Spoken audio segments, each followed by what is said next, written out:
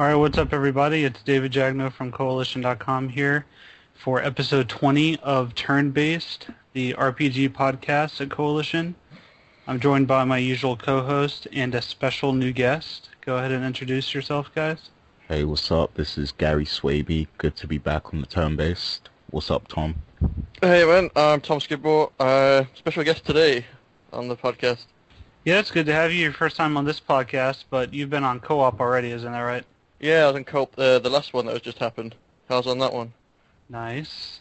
And so why don't you just introduce yourself a little and tell everyone what kind of stuff you're doing for the site, since, people might not be too familiar with you yet. Alright, and so I haven't long been writing for the site, to be honest. I did a few articles here and there. And more recently, though, I've started having my own little segment on the site called Retro Recap, which is all the old school games that I bring every week. I've only written 2 so far, but I've got one coming out on Tuesday, so every Tuesday from now on, the foreseeable future, which will be good. So yeah. Nice. So what's your gaming history like then? Have you owned most systems, or did you kind of grow up with certain systems, or what? I've owned a lot of systems. One thing that I never actually owned, I never really owned a Nintendo console. I had a NES, and that's it since. I haven't. Yo, the only other you're my ones best friend. My best friend. Yeah, Officially. people give Gary so much stuff because he's never played most Nintendo games. I played a few here or there. I played like going around my mates' house and played them and stuff. But apart from that, I mean, I've had like Game Boys and DSs and stuff. But in terms of the mainstream consoles, I've never had anything Nintendo based, really.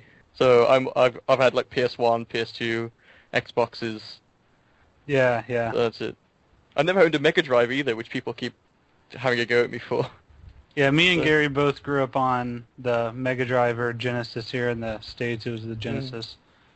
Yeah, and I played the Super Nintendo off and on before and after, but the Genesis was mine, as, whenever I was at that age, that was the one I had. Yeah. So I had an Atari as well, like their old school Atari with the cartridge and everything, and the joystick controls. That was crazy. But I mean, yeah, in terms of what I grew up on, I mean, it started really with PS1 for me. So, it's not so far back as you'd think.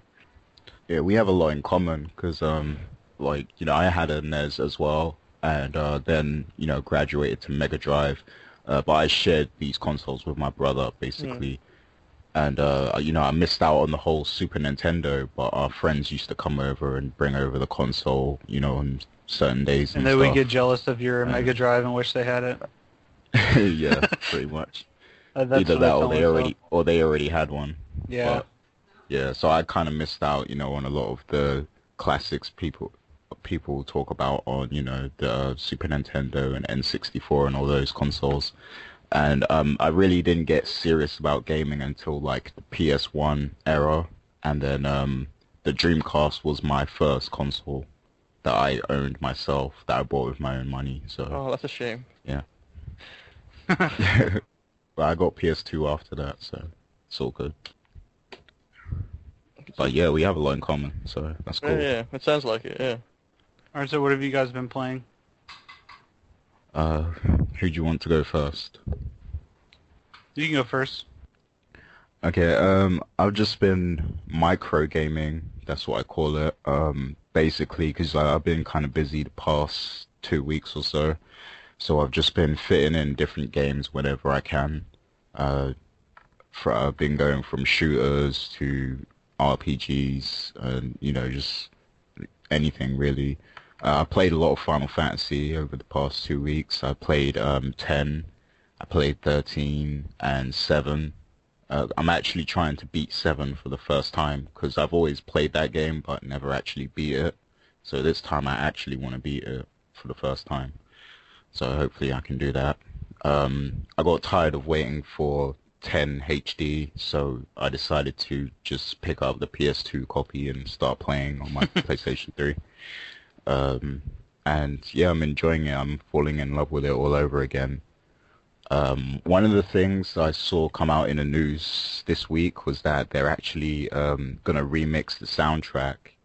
Now, I'm not too sure how I feel about that because I really love the soundtrack in 10 and I don't feel like it needs to be remixed. They're going to remix it or remaster it?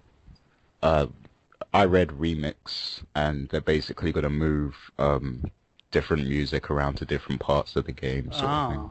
Oh, I don't know how I feel about that. No, that sounds Yeah. horrid. Why would you mess with? You know, it's like perfection, basically. Yeah, don't fix Yeah. what's not broken, man. Wow. Okay. Yeah, so it'll be interesting to see how that turns out. I'm hoping they give you an option of which one you want to play, like the remixed version or Oh, the that'd be regular. cool. Yeah. But yeah, that's pretty much it for me. How about you guys? Me, well, as I mentioned on the other podcast, I mean, I haven't played much. I recently moved back from my hometown up to Sheffield area, so like northern England. Yeah. So I haven't actually brought any of my consoles with me because I had to move very quickly on the train, and I couldn't really afford to be taking all my stuff on the train with me. So I actually haven't got any consoles here. So I've been basically going around my girlfriend's house and stealing her consoles. So I've... That's what they're for, right? Oh, yeah, obviously. Yeah. Yeah. So most recently I've been playing Kingdom Hearts 2 more precisely, because I've never actually completed Kingdom Hearts before, and I've been told a lot about it. So I decided to give them a go just before the HD comes out and everything. So that's my last couple of weeks. For me, it's been a lot of Final Fantasy 13. I'm trying to finally finish it. I'm right up at the end. I'm basically right up at chapter 13. But what happens to me a lot in JRPG specifically is I start out really strong and I grind a lot and get really overpowered for the first 2/3 of the game. But then by the time the last third rolls around, I don't feel like grinding anymore, and I'm underpowered by the time I get to the end. So I'm going to have to go back and grind for a little while just so I can beat the last few bosses. But yeah, that's the part I'm at, and I think it's a good game. You know, I like it a lot. I think it's pretty underrated. I might like it more just because I played it with the expectation of it not being like previous Final Fantasies. Yeah. You know, because whenever it first came out, I can understand people if they expected like another 10 or another 12 or just, something similar, then they might have been kind of turned down. But I actually like it a lot. It's one of the prettiest games I've ever played in my life. Oh yeah, definitely. I was one of those people who was actually really disappointed with it when I played it initially, and that's because it seemed so dumbed down compared to the previous ones that I'd played. Yeah. But after I gave it some time and went back to it, I could appreciate it for what it is, and it is actually a very beautiful game, like you said. I love the soundtrack, and the story is pretty decent if you follow it and make the effort to figure out what's going on and stuff. So yeah, it's a decent game, I think. Yeah, I agree with you, Gary. I mean, for most part of 13, I enjoyed the story more than the gameplay. I mean, isn't that why we mainly play RPGs? I just like playing them because more often than not, the story is amazing to play along through, and you can tolerate the substandard gameplay mechanics just because the story is so good. I mean, there's a lot of RPGs that I've played whereby the gameplay I'm just forcing myself to play through because I want to know what happens more than anything else. Yeah, I typically agree. I've had this discussion with, I think, Gary and Rich on several occasions. Like a game that has really, really, really good gameplay but a bad story versus a game that has a good story but bad gameplay. Like, which would you rather play? And for me, it usually is the story that I play for the most part, especially when it comes to RPGs, which also I think is kind of ironic because when you think about it, like I was saying, a lot of JRPGs especially, you have to grind a lot, which involves playing the game a lot more than you want to, but just so you can see the story. Like, you're willing to sacrifice a few hours of mind-numbing gameplay just so you can find out what happens next.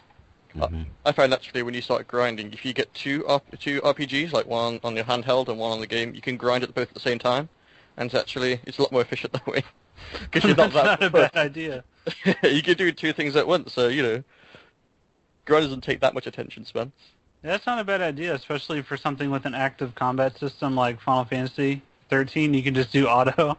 Yeah. You don't even have to think. Yeah, my technique's usually a Final Fantasy game with a Pokemon game, so you could do both at the same time because they're both like essentially turn-based. Yeah, that's not bad. I might have to try that. And then, Good idea. let me see. Besides that, I recently got a new monitor for my PC, so I've been kind of just experimenting around with different games on PC, revisiting them. So, played some Tribes recently, some, what's it called? I played the beginning of Witcher 2. I haven't gotten too far into it yet because I want to wait until I finish Final Fantasy to dive into another RPG. Skyrim, I always come back to that every now and then. Just never gets old. Oh yeah. Especially on PC. I mean, every time I open up Steam, there's a dozen new mods for me to try. So Yeah, I need to talk to you. I need to talk to you about that actually, because I'm going to be doing some videos of it soon, and I want to know like some good mods to use and stuff. Oh yeah, it's ridiculous. There's so many. Yeah, there's one that you could turn like the werewolves into chairs, so you can go around mauling people as chairs. You should try that one. Yeah, there's a posh mud crab mod. You can put like top hats on mud crabs and stuff. The one I'm using right now, I have all the like armor and weapons from Zelda, which is awesome.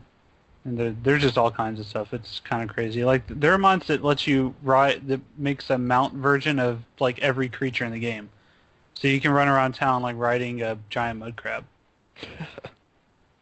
Or a dragon. Yeah. Nice. Yeah, tigers, bears, giants even. You can ride on the back of a giant. Oh, that would be awesome. Yeah. The giants in that game are hilarious. I like provoking them. I like the physics that come with giants, especially when you get hit. Yeah. All right, so this actually works out nicely. We can move into news now. We have a few kind of short topics. I don't really want to spend a whole lot of time talking about news on this episode because there hasn't been a whole lot of big things really going on. But the Elder Scrolls Anthology has been announced, which has me pretty excited because I'm a huge Elder Scrolls fanboy. I'll admit it. And I think it's awesome. They're putting all of the games on disc, all 5 of them, all the expansions, and you get like 5 different maps and really cool, nice packaging for just $80. Yeah, and a lot of people think that that's expensive, but when you really look at what you're getting, I mean, like I already have Morrowind, Oblivion, and Skyrim, and I have Game of the Year editions for them. Yeah. But I would still buy this because... No, I'm in the exact same position. Yeah. Yeah. I mean, and if you think about it from like a pure monetary point of view, it's still a crazy good deal because if you were to buy the Legendary Edition of Skyrim right now, I think it's like $50 or $60. So then if you throw on top of that Game of the Year of Oblivion, of Morrowind, and then finally having disc versions that work on current operating systems for Arena and Daggerfall... Yeah, is that confirmed, by the way? It has. I mean, I can't imagine that it wouldn't. Yeah, I mean, yeah, it should be. Yeah. Like, I don't think they would put it on a disc if it's not going to work on current systems. Yeah, see, that alone is awesome. The fact that the older games that have been difficult to get to work on, the newer operating systems are readily, available for you to play, like, without too much effort. So Right. That alone is a great thing. Yeah, I mean, for me, I'm not that much of a big Elder Scrolls fan.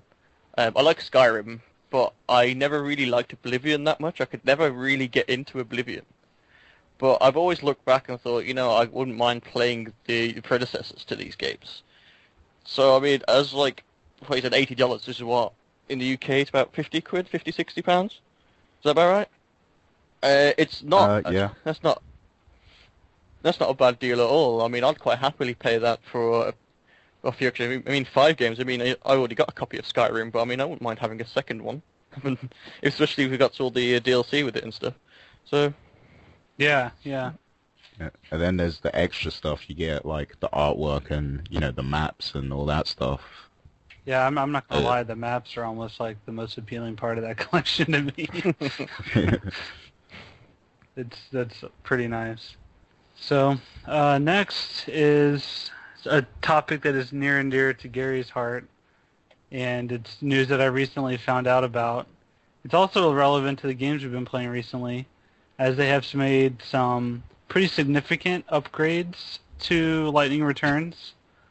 I would say that they're pretty much going to be universally praised as the best feature of the game.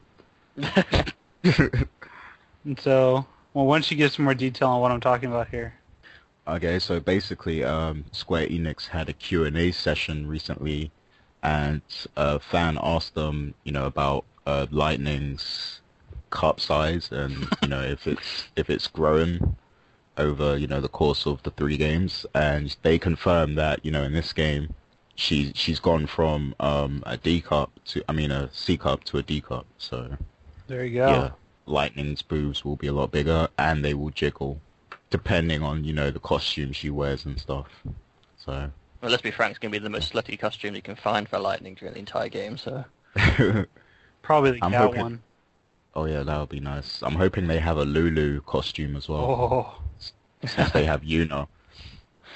and Cloud. Oh, no, just not talking about it. They could really confuse some people with it. They need a Tifa one.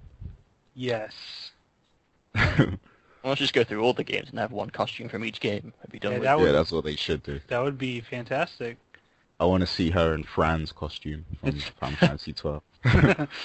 But like some people are actually upset about this, and they're using it as a means to kind of discredit the series by saying that if boob jiggling is like the hot new feature of Final Fantasy, then the franchise is clearly dead. So how do you guys feel about that? Well, first thing I would say to those people is, it's Japan. I mean, if they're honestly surprised, then they're not very in tune with the type of culture that's making these games. So, I don't Yeah, know. at I mean, Oh, yeah, it's ridiculous. I mean, it's the third part to Final Fantasy 13, which, let's be frank, didn't get exactly the most positive reviews from a lot of people. I enjoyed Yeah. it, I mean, but clearly 13.2 and 13.3 were for die-hard fans of the series anyway. People who were mediocre about 13 would never have considered, oh, I really need to get 13.2 and 13.3. yeah. Yeah, So, I mean, by this point, it is pure fan service. exactly. That's exactly my point. Like, this game is strictly fan service. Yeah. That's the way they're kind of painting it to be. So, Final Fantasy 15 is going to be the next game that really, tries to get new people into it, especially with the battle system. mhm. So, this game isn't really one to judge the whole Final Fantasy brand on. So, Sorry, it's going to be not going to be any worse than a Dirge of Cerberus anyway. So, Yeah, I mean, look at 10-2. Like, that's another purely fan service game. I like 10.2. I think it was a great game. Oh, yeah, I know plenty of people that like it. But, I mean, that's another example. Like, that game wasn't needed. But, Square, they make games for Hey, their fans. whoa, I think it was needed. It was very needed. How so? Like, there was no cliffhanger at the end of 10 that needed a continuation of the story. They needed to make more game. It was just a necessary reasoning. It's me, really. But it needed more. There was not enough yeah, in that I game. It needed I mean, more. I get the logic that you like it so you want to keep playing, but the story didn't necessarily need a continuation. yeah, I get what Tom is saying about 10 too, like, because, 10 was really that epic, and, Yeah. like, you felt like you want more. But for me personally, like, the way they took the story, I could have did without it, but I did enjoy playing through the game, though, as a RPG fan and a Final Fantasy fan. Yeah, that's what I'm saying. Like, I'm not saying that it's bad. I'm just saying that from a story standpoint, it's not necessary. Yeah. So if people are upset, they should ignore it like they were going to anyway. I mean, it's kind of Yeah, silly. it always happens with Final Fantasy games. There always was someone like, oh no, the franchise is downhill now, it's not going to be great, and then people play it like, this is an amazing game, and then a couple of months later it's like, oh, have you played the new Final Fantasy yet? And I'm like, yeah, I played it ages ago and it was good. I still play it now, it's good. Where are you coming from, years later? And so, going off of the same concept of, like Japanese games and, kind of the fan service type stuff, one of the ones I recently reviewed was Time and Eternity. And I know I've already told Gary about this one. I don't know if you're too familiar with it, Tom. It's a game that is a JRPG, and the basic concept of the game is there's the main character girl that switches between different personalities, and every time she levels up, she switches. So you don't really have any control over when she switches, and each person, or like each personality controls differently. Okay. And it's kind of an interesting concept, and there's time travel and stuff involved, but the actual gameplay itself is some of the most monotonous, mind-numbing stuff I've ever done. The story is very, very boring. The writing is... It made me cringe whenever I was sitting there playing this game. And like it's... I mean, there were... If you look at my review, if you're listening, there's an interesting discussion that happened in the comments, because there are some people that really like that type of game, and maybe I don't get it. Maybe it's a issue of translation, but it was easily one of the worst games I've ever played. And whenever the last episode of Turn-Based, I had kind of mentioned that I was going to be reviewing a game that's really bad. So this is just kind of a continuation of that. If you're interested in reading a review of a game that I pretty much hated, then you can go read that one, because yeah, it was bad. It seems like some commenters didn't like your review for some reason. Well, I think the problem is, I mean, with reviews and such, I mean, it's everyone's personal opinion. Whoever wrote the article, it's what they think of the game. It's not going to be necessarily what a lot of people think. And you always find people defend it with their life. Like, you said something wrong about their precious game. I mean, I'm saying that, like, I do it too. I do it with Final Fantasy games all the time. If people say something bad about Final Fantasy games, I tell them immediately that they're wrong and they should go away and never play games again. So, it's just one of those things, isn't it, really, where people think, oh, you've said something bad, you must not get the concept of it or something. And Right. And see, for me, the difference is, it's pretty clear sometimes whenever someone dislikes something and they can't explain why, or if they dislike it and they, clearly explain their opinion. And, if it's the latter, then I usually don't have an issue. I'm just like, okay, yeah, you difference of opinion. But whenever they're just complaining to complain, that's when it gets... I feel like it's just, kind of unnecessary. Yeah, I agree. I liked your review, man. I found it fun to read. Yeah, I tried to make it pretty funny. It wasn't difficult with that one, either. Okay, so I think you have a new video series, don't you, Gary, that you want to kind of talk about? I know it's not necessarily only about RPGs, but it's probably what it's going to mostly be about. Yep, so I started a video show called Side Quest, and basically, because I noticed like there's a lot of walkthrough videos on YouTube, that walk you through different quests and, all through the whole game entirely, but there's never really something that focuses on just side quests in games, and, I find side quests to be pretty fun sometimes, so I wanted to highlight, some of my favorite side quests and stuff from different games, and it's mainly going to be RPG games. Like The Witcher 2 was the first game, and I plan to do Skyrim next, and I'll just do a bunch of different games really. But yeah, just make sure you check it out. I will try and improve the show every time, make it a lot better. There's commentary on it as well. I'll see if I can figure out how to get more people involved eventually, so that it's not just me talking, because people might get bored of my voice. But yeah, check it out and let me know what you think. All right, sounds good. Do you have any idea what side quests you want to focus on for Skyrim whenever you do the next video? I have no idea, so I kind of have to like play it for a while and kind of remember, which ones were really good. There was a couple I remember doing when I had it on the PS3, where it took damn near like an hour, well, like 40 minutes or so to beat it. Like you would have to go into some next dungeon or something, and it was really enjoyable, but I just can't remember which quest it was specifically, and I think it's probably something that you do later in the game, sort of thing. Yeah. See, another thing you're gonna have to make sure you pay attention to with that game is a lot of the quests, the location, the game procedurally kind of decides on the spot based on, areas you haven't been to yet. So you're going to have to make sure you pick ones that are pre-scripted to be in those exact places.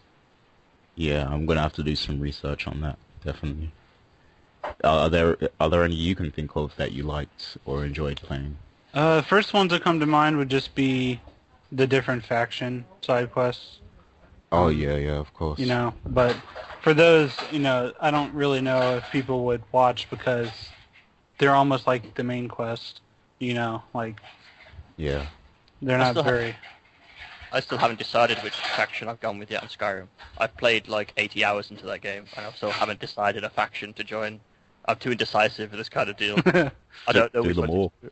You can only Do all of them. you can't do one or the other, though, can you? You can't choose. Like, can I choose like Stormcloak or you can't choose Imperial, but you can't choose both. Oh right, yeah, that one you have to Oh, choose. okay. You're talking about the Civil War. Yeah, you have to Yeah, pick yeah, one Yeah. for that. yeah. I haven't decided. But I can't decide. there's other factions like the Dark Brotherhood and Oh, those. Okay. Yeah, I know. Yeah, Fighters Guild, the College of Winterhold. Okay, yeah. yeah, Those you can do all of those. Yeah, all of those you Yeah. can do, yeah. But like, yeah, Civil War one's on about, yeah. I haven't decided. Yeah. I'm too worried to decide. Well, which race are you? And I'm an elf, so A high elf? yeah, It kind of makes sense for you to do Imperial. it makes sense. But the Imperials they try to kill me, man. Yeah. It's Just have tough. to just have to flip a coin and decide. Yeah. Why can't everyone just get along? It's just so much easier. All right, so everyone keep an eye out for side quest. The first one's already up, so we'll link it in the description. And don't you usually do a little short write-up about each video as well? Yeah, I did a long write-up on the last one. I did the which one did I do again? I The forgot. Necker contract? Yeah, the NECA contract. Yeah, I did a write-up on that. Basically you had to go and hunt these creatures called Neckers and blow up 4 of their tunnels so that, they can't get into the city and stuff. So yeah, I did a little write-up of how I found the quest and what I thought of it and stuff. So that's just something extra, I kind of wanted to I wanted this series to appeal to those who follow the website or just follow YouTube. So, you can, the people who just follow YouTube, they can find it and they might find it interesting as well. But people who follow the website, they'll have a little write-up about the quest as well as, watching the video. So, yeah. Sounds like a good approach. Okay, next, before we move into kind of our special segments, I am going to keep this kind of brief. I could probably talk about this topic, but I'm going to save most of it for the write-up I'm going to do. This Friday, so this past Friday, whenever this podcast will be posted, it'll be a few days past, at the Sony Online Entertainment Live, SOE Live in Vegas. They revealed some new information on their different games. So they have a lot of games under their name. They have EverQuest 1, EverQuest 2, PlanetSide 2, Vanguard, the DC Universe Online. So Sony Online has a lot of different MMOs. And their new one that they had kind of teased for the past year was EverQuest Next, was the kind of like code name that they were giving it. And all they had really said was that it was going to be a really, really big and kind of a sandbox style MMO. So, to give you a point of reference, like games like World of Warcraft or the original EverQuest, all those are quest driven. So you go talk to an NPC, they give you something to do, you go do it, come back, get your reward, rinse, repeat. So this one they're saying is going to be a lot different. It's going to be very sandbox style. You just kind of go, make your own fun, do what you want. And there's gonna be quests and structure, but it's gonna be mostly a sandbox. And what they revealed is pretty much just like all the details about the game. So for one thing, it's gonna have a fully destructible environment, which has never really been in an MMO before. And it sounds like, whenever you say that, people usually think, oh, okay, so you can blow up buildings and stuff. But based on the videos and what they're saying, it seems like it's literally going to be fully destructible. They showed like blowing craters in the ground and going down into a cavern, then going down to like the center of the world where there's fire and lava and stuff. So like buildings, Like all the environment, trees were getting torn down in battles. Wow. Yeah. That sounds really that sounds really incredible in an MMO because you Yeah, know so you with all played the Guild Wars stuff going 2, on. so like imagine World v World with destructible environments. Yeah, that would be amazing. It would And change everything. I really want to see like how the performance is of that because you know you have so much stuff going on, you know, at one time in these lobbies and stuff. It's like will the rate dip and stuff? Do you think, or I mean, do you think they'll be able to pull it off? that's going to be the biggest hurdle. I mean, that's the like underlying issue. I mean, if anyone, the way I see it, if anyone can change the MMO in such a big way, it's going to be Sony Online, because you know, EverQuest is basically the grandfather of MMOs. And he even said that on stage, which I thought was kind of funny. He was like, you know, if anyone's going to change the way MMOs are designed, we should be the ones to do it. Because, like, I mean, at the press conference, and like people have been saying for years, most MMOs are just the same game over and over with a different storyline. So, I mean, it's seeming like this new one could really actually be different finally. Another thing about it is there's a second facet to it that's going to be coming out this winter called EverQuest Next Landmark, which is sort of like a content creation tool where players can create their own stuff, like block by block, create buildings, create structures, items, landmarks that'll actually be put into the final game once it releases. Oh wow. Oh, that's cool.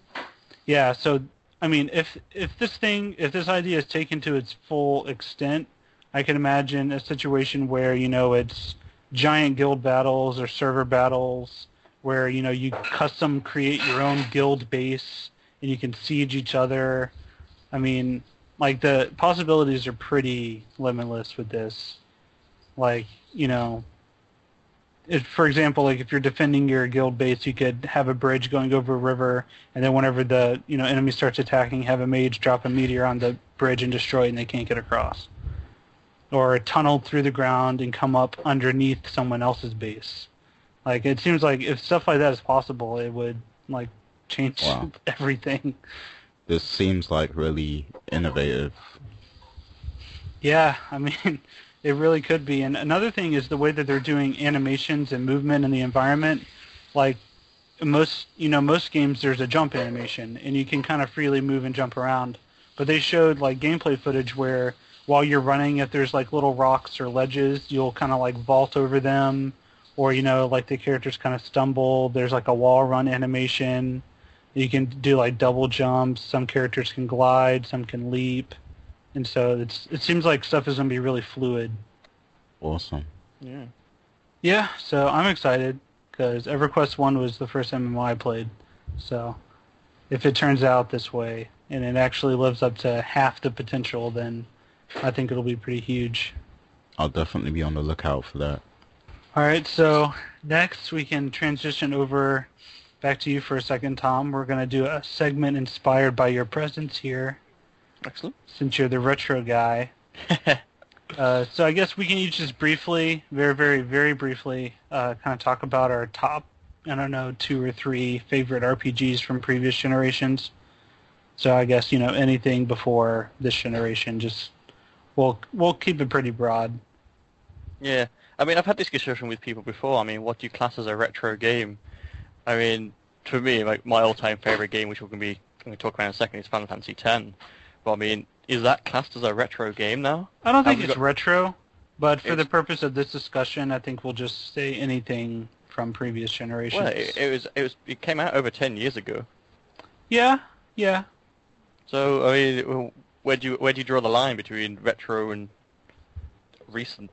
I don't really have a definition. I think it's very subjective. I don't think there is a definition. Yeah, I guess so. Okay, so my all-time favorite retro RPG. If it's not going to be 10, it's going to be 9. I liked 9 an awful lot. Never played that one. 9? Yeah, same here. I actually own 9. I own it, but I haven't played it yet. What? I'm disappointed in myself because everyone that has ever played that game tells me that it's like their favorite. Yeah. Oh, it's an amazing game. I plan to get to it, like, once I get through 7 and 8. You know, I want to get on to 9. Oh, drop 7 So, and 8. It's just not even worth it anymore. Play 9. I What I just like want to to hear. beat those. I feel like 7's overrated personally. I agree. I didn't. For the time, I see the people that like hyped 7, say it's great and all this stuff. But in terms of looking back, it's a good game. I preferred 10 and 9 to 7. Actually, controversially, I preferred Crisis Core to 7. So it's just me. So do you have any favorites that aren't Final Fantasy? Pokemon, I guess, is an RPG, right? Yeah, That counts. definitely. Yeah. Yeah, Pokemon. I'm a big Pokemon fan. I've had played them since the start. And so my latest retro recap article was about Pokemon. Yeah, it was really good and detailed. I liked it a lot. Oh, thanks. But yeah, it brought back a lot of childhood memories of playing it back in the day when, you had to go around your friend's house to get the Pokemon, you got your link cable out, just trading Pokemon through there, trying to glitch the game and such. But, I mean, it's spent a lot of my childhood playing Pokemon. And Right. I say childhood, I spend a lot of time now still playing it. I've had every one since, and I plan to get the next one when it comes out too. So, in terms of the franchises that I'm very big for, it's Final Fantasy and Pokemon are the two big franchises for me. I quite happily drop everything and only play those two franchises for the rest of my life. I mean, that's perfectly fine. They have a long history, and they both have dozens of games probably each. Oh yeah. Yeah. Yeah, there's so many. So, yeah, apart from those, really, RPG-wise, there's got to be something else that I'm missing here. No, you have to come back to me. I can't think of it anymore. I'll probably think of it. I'll think of it in a sec. Don't worry. You can go. I'll follow up and say that yeah, we're very similar because aside from Final Fantasy, of course, Pokemon Red is what really got me into RPGs in the first place. That was really the first RPG I actually played from beginning to end, sort of thing. Because before then, I kind of looked down upon RPGs a little bit, and that just stems from because I used to share consoles with my brother. And a lot of the times I would have to just play what he played because he would be the one buying the games. And, I always looked at, like, RPG games as, like, what the hell is this? Like, why do people like this? Or whatever. I guess I never really understood them, and I wasn't mature enough to really understand them at that point. But once I played Pokemon Red, because the thing is, I was a big Pokemon fan of the show and everything. So that's what actually made me want to play the game. And once I played that and I really got into it, I got that itch to play other games like it. And, that's what made me kind of graduate to other games like Final Fantasy and Star Ocean and, other games like that. Very nice. Very nice. So you two are brothers. Good to know. It seems so. For me, once again, Final Fantasy is definitely up there. But I'll talk about something else just for sake of variety. Like I mentioned to you earlier, I was talking to you, not Breath of Fire, Legend of Dragoon. That is one of my all-time favorites. It's, I think, the only like traditional turn-based RPG I've ever played that I liked more was Final Fantasy X. So, Legend of Dragoon though is like very, very high for me. It was probably one of the first like big PS1 RPGs I played. I think I played it before I played 7 and 8.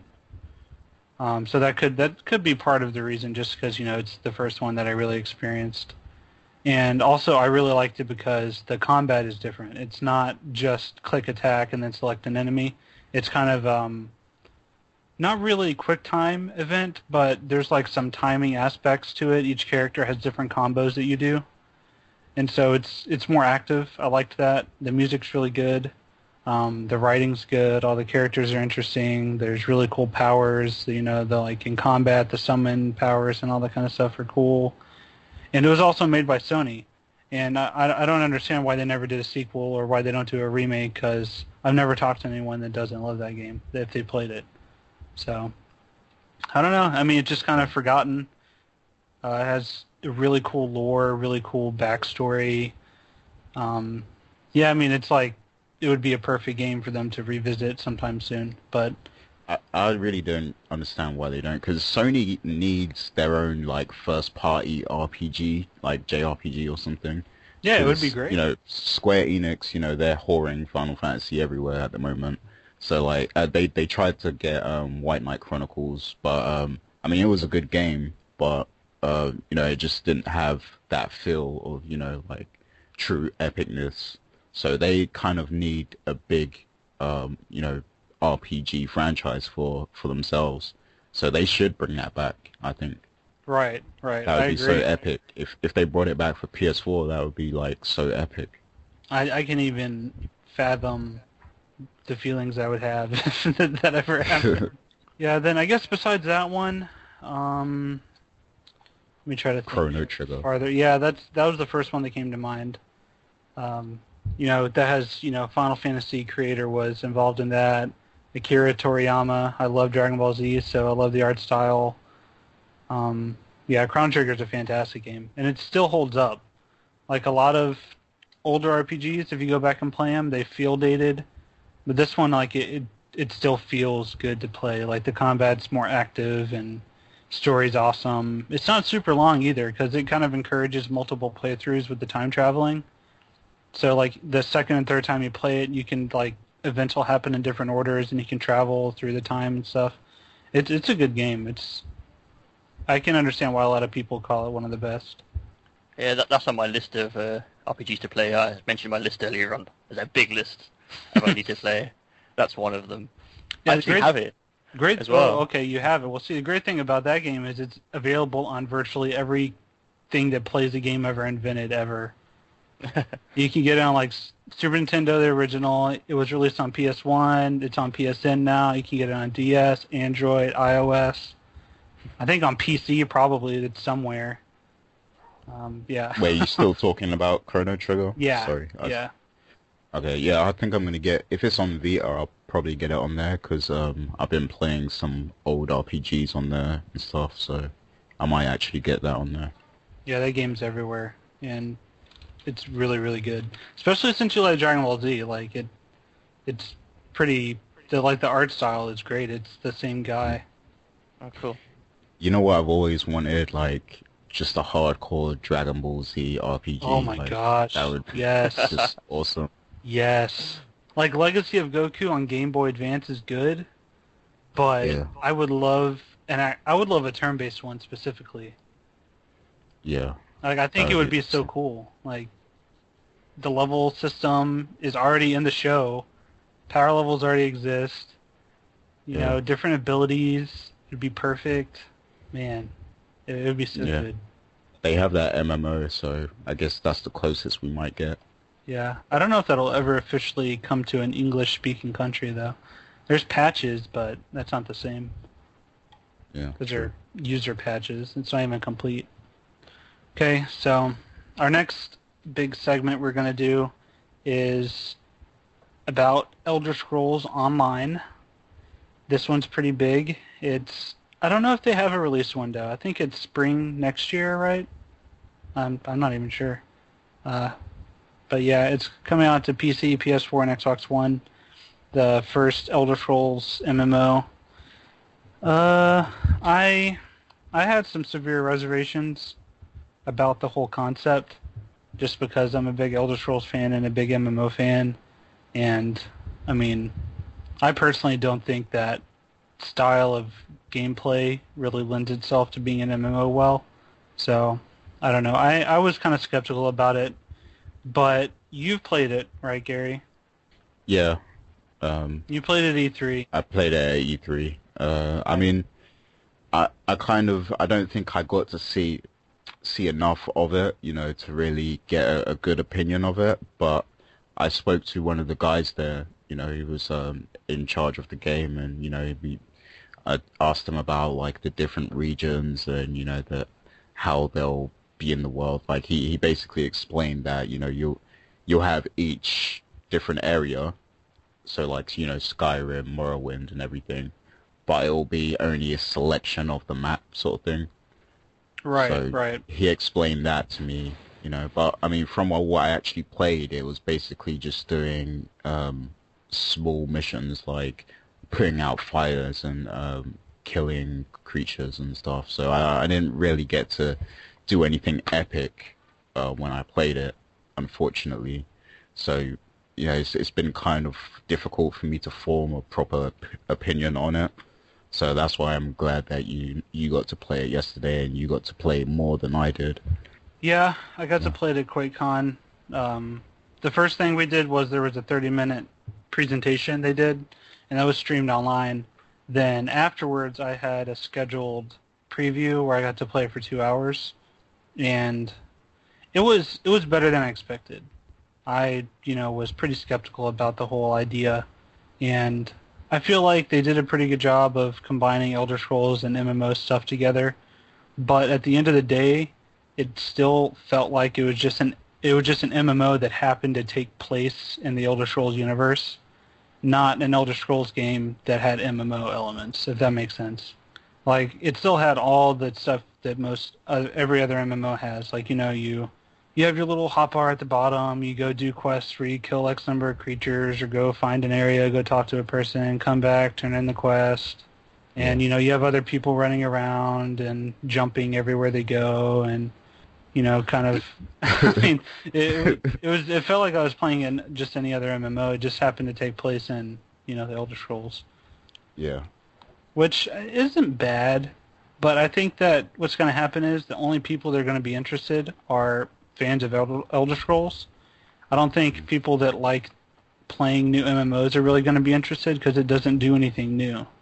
Yeah. I mean, to me, it just felt like Guild Wars 2, like the Elder Scrolls version of Guild Wars 2, basically. Yeah, pretty But much. I mean, I like that it has the kind of flavors and stuff from Elder Scrolls, just because, you have the same races and you have the same areas. Like, it was cool going back to Morrowind in the preview I played, because Morrowind was the first Elder Scrolls game I played.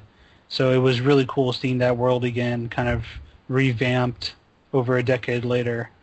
So it was awesome seeing that. But, I mean, as far as gameplay goes, it was pretty basic. Like, it was cool that you could zoom into first person, and it was fully animated arms and stuff, just like an Elder Scrolls game.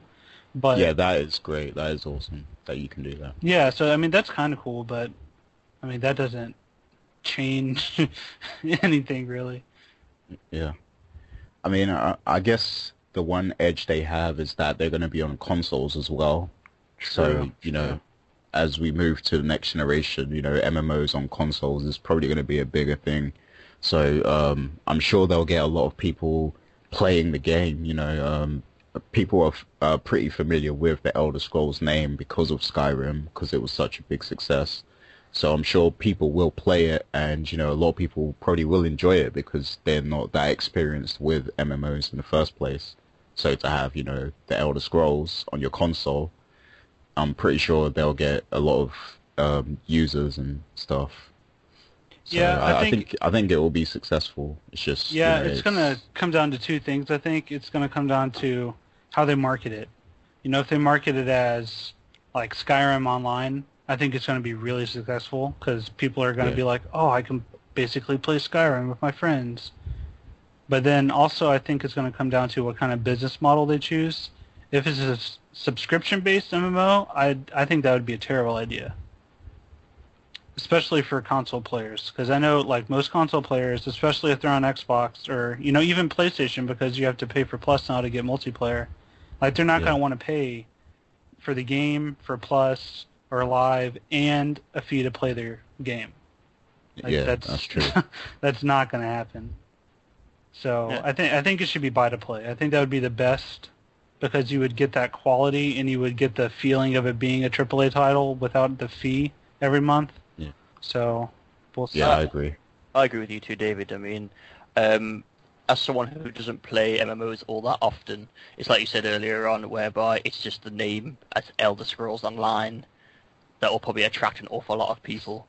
Right, Uh, right. yeah, for me, I mean, like, if I was going to choose an MMO to play right now, I would choose it based on the name alone.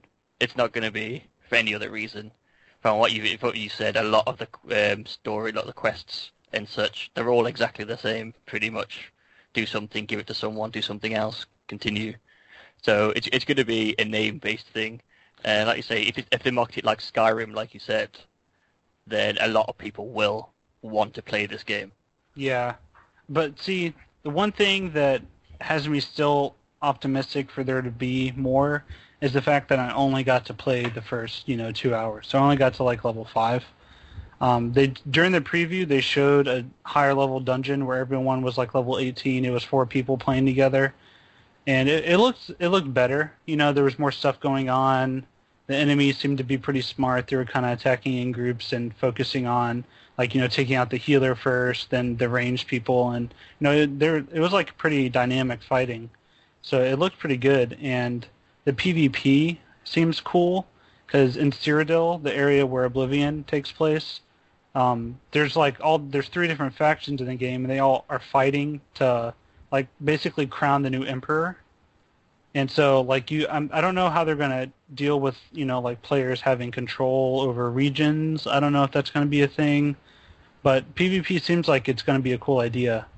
But once again, it's not anything new. Like there's been faction-based MMOs before, so I don't know. I mean, like you said, it's Elder Scrolls, and it's online, so people are probably going to buy it. What about you, Gary? You going to buy it? Oh, definitely. I have to. Like, it's my duty to buy that game. But yeah, I mean, just as a huge fan of the Elder Scrolls, and I've got a lot of respect for Bethesda, so without a doubt, I'm buying it, and I'm sure I will enjoy it as well, even if it is, just a basic MMO. But I'm sure there'll be good points to it and bad points. But because of the attachment to the Elder Scrolls world and all the lore and everything, I'm pretty sure that will make up for it being sort of like a basic MMO structure. Yeah, yeah. See, like one thing I noticed immediately, whenever you play single-player Elder Scrolls games, one of the staples of playing those games is the ability to like jump on a table and kick stuff around, or like put Yeah, baskets the on people's physics. heads. Yeah, like pick up all the forks and plates and just like stockpile them if you want. Just like doing Yeah. whatever you want, and that isn't in the MMO Uh, because it is an MMO. So like they yeah. can't that kind of interactivity isn't going to happen. So that's like a key piece that's going to be missing. And another Yeah. thing is, since it's an MMO, they're going to have to balance stuff because like the Elder Scrolls single player games are so easy to become overpowered because it's fun and you can just destroy stuff and be like overpowered lord. But in the MMO you won't be able to do that because they have to balance it. Yeah.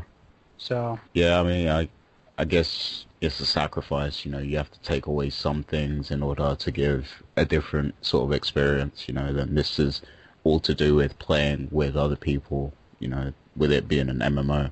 So there was definitely sacrifices to be made there, and I'm sure they were aware of it. So, right. I'm sure they'll make up for it in other ways, hopefully. But yeah, I mean, having your own house and, being able to arrange it however you want and all that stuff, that's an experience you probably won't get. Well, So, see, I don't know. Like, housing in MMOs isn't a new thing. EverQuest 2 has a really, really in-depth housing system. And so I feel like, Elder Scrolls Online could have the same kind of thing where they can have housing where you can customize stuff.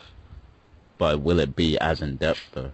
I mean, 'Cause really, on its face, like you said, you won't get. EverQuest 2 has a better housing system than Skyrim. Like, you can place stuff almost like freely around your entire house and customize how everything looks. Right. So I mean, if they do something like that, it could be pretty awesome. So is that like separate from the core game or something? Because you mentioned that there wasn't physics and all that stuff where you can freely move stuff around. So do you think that they can make like the housing part separate from the actual full game itself so that they can add that sort of thing to just the housing segment? Yeah, Or- maybe. I think it could be possible because, like, if you look at what Neverwinter's doing with their like Foundry system, you can create all kinds of stuff, and that's separate from the game. So Okay. Well, yeah. Hopefully they can do that then. that'd be kind of cool. All right, so before we wrap up episode 20, first, just want to say thanks for the 5 or 6 people in the world that listen to this podcast. You know, we bring you incredibly regular episodes, ranging anywhere from 2 weeks to 7 months in between. If we had released episode every 2 weeks from the moment we started, we'd be on like episode 100 by now. Yeah. Pretty close to it, but stuff happens, so it's hard to maintain a schedule when you don't have the ability to do this full time. So, Yeah. Such is life. but the last thing that we wanted to talk about is if you have been listening, then you know that we are in the process of working on what we call Operation Red Panda, codename. We're not ready to reveal full details, but we are working on our own RPG, and I think you're going to school for this kind of stuff right now, aren't you, Tom? I just finished university. I did a games course, game software Oh, you development. just finished. Okay. Yeah, Oh, so you graduated and everything? yeah. Well, almost. My university, for whatever reason, doesn't want me to doesn't graduate until November. So, Right. but technically speaking, I'm finished now. Oh, congrats, man. Well, thank you. Very nice. Yeah, but as I just finished a game software development course. So what, like software languages and stuff did you learn? Almost exclusively C++. Okay. Okay. Yeah. Nice.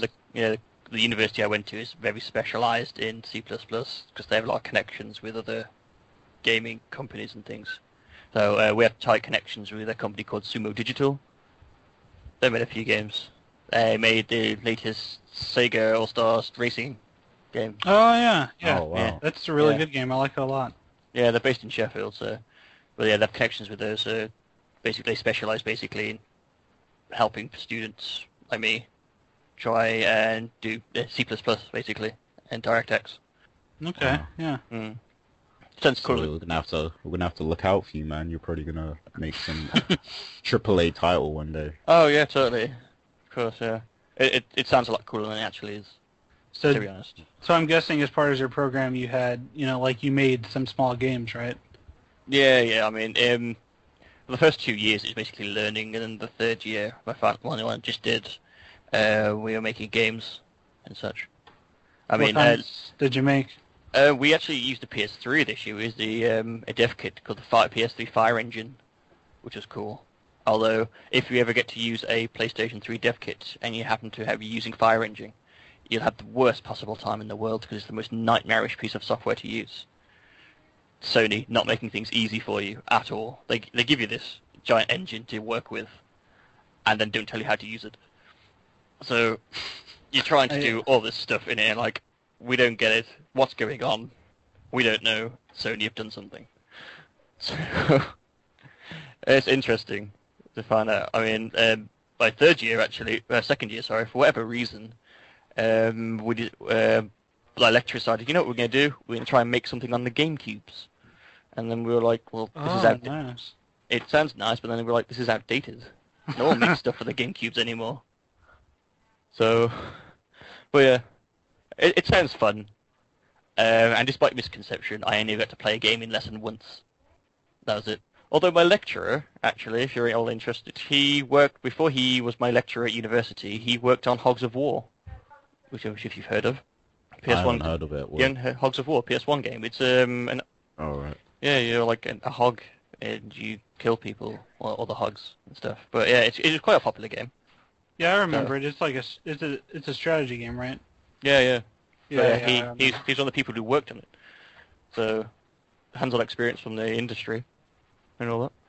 Oh, that's cool. Oh, Yeah. that's awesome. So you probably got some good connections and everything as well. I'd like to think so, yeah. There you go. You're gonna be our unofficial consultant on our game. Okay. All right, so yeah, I just wanted to let people know that there is progress being made. not sure when a demo is going to be released or a preview or anything like that, but there is progress and more details will be coming. Just want to make sure we have stuff to a point where you get a full idea of what it is before we really say anything. It's going to be awesome. Greatest game ever made. Alright, so that's it for episode 20. It's 20 long episodes. All the time combined, that means we've recorded over a day's worth of material, I'm sure. Yeah. So, yeah. There you go. That's over 24 hours of Gary's beautiful voice. Oh, you give me way too much credit.